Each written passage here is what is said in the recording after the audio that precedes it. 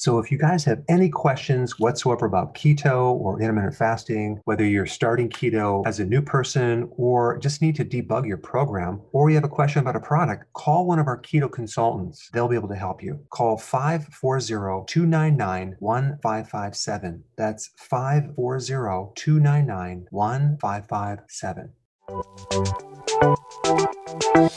Welcome to the Dr. Berg's Healthy Keto and Intermittent Fasting Podcast, where Dr. Berg takes you on the journey for the truth about getting healthy and losing healthy weight.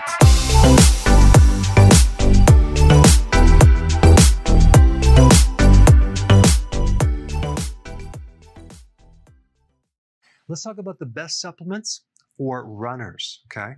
First one is magnesium. One of the first symptoms of a magnesium deficiency is you get tired easily when you exercise, okay? Why is that? Because magnesium is needed in the energy currency of your cell. It's called ATP.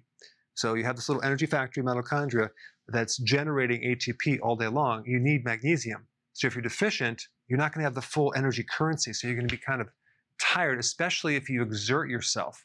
So you need enough magnesium. All right, number two, B12, especially if you're a vegan, because most bioavailable forms of B12 come from animal products. Now, exercise in general deplete B12, and so you need enough of it. B12 also has a lot to do with making the red blood cell. And what does the red blood cell do? It helps you carry oxygen. So that's important as well. If you ever consider like a certain type of anemia where you're lacking B12, what are you going to be? You're going to be feeling tired and weak. So you need B12 to generate the oxygen carrying capacity through the body. Also, B12 is involved with nerve-muscle interaction. And so when you're exercising, you're using your muscles and you're using your nerves. You need B12. All right, number three, green tea has some really powerful antioxidants and phytonutrients to get rid of the oxidation-free radical frenzy that's going on when you exercise. So it's going to eliminate oxidation. It's going to help boost glutathione to get rid of free radical damage, which is going to help you recover. And it will increase fat oxidation. Okay, so you're going to be able to have better performance. So green tea is good to take while you're exercising or before, actually. Number four, probiotics. And you wouldn't think something from the gut would actually help your exercise performance, but there's some real interesting research it does, especially for recovery. And also when you have probiotics, you decrease your risk of getting an infection from exercising too much. When you exercise, especially long distance running, you really put a big stress on your immune system. So probiotics can help to counter some of that. Number five, potassium. Very, very important because every single cell has what's called a sodium potassium pump. And you need 4,700 milligrams of potassium every single day because of so many little pumps in your cells that help you generate electrical current to activate the nerve-muscle interaction. So if you're deficient in potassium, what happens is you get all sorts of problems with cramping, muscle fatigue, and the list goes on and on. Potassium is a key electrolyte, just like magnesium, for your heart as well. So it's also very important in the cardiovascular system, as well as keeping your arteries very flexible and soft. Number six, sodium, as in the sodium-potassium pump. Without sodium, your muscles get weak. So I know people are concerned about too much sodium. You're not going to have any problem with excess sodium as long as you have enough potassium because these work back and forth. The best source of sodium would be Himalayan sea salt. Okay, number seven, beta-alanine helps increase something called carnosine by 80%. And it works in your muscles.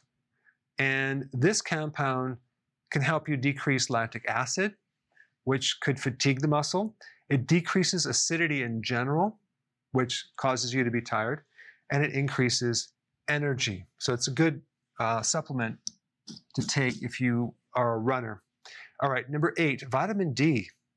Vitamin D is a very powerful anti-inflammatory, but it also has direct effect on exercise performance. I put some links down below. Also, it's very vital for the cardiovascular part of your body in supporting that. And there's a lot of other things it can do as well.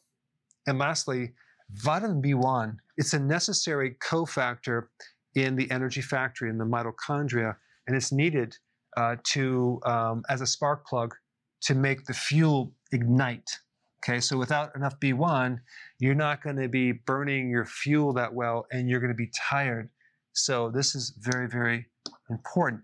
Also, if someone's doing glucose, pure glucose, when they're exercising, when they're doing running, your demand for B1 goes way up. So if you're not taking B1, you won't be able to use that fuel efficiently, and you're going to be tired, or you might have other side effects. Before you go, if you have a question about a product, or you're new to keto and you want to know how to begin keto, or you're on keto and you need a debug because it's not going as smooth, I have a keto consultant standing by to help you. This is just for the people in the US. Hopefully in the future we'll be able to answer everyone's call, but I put the number down below so you can call and get some help.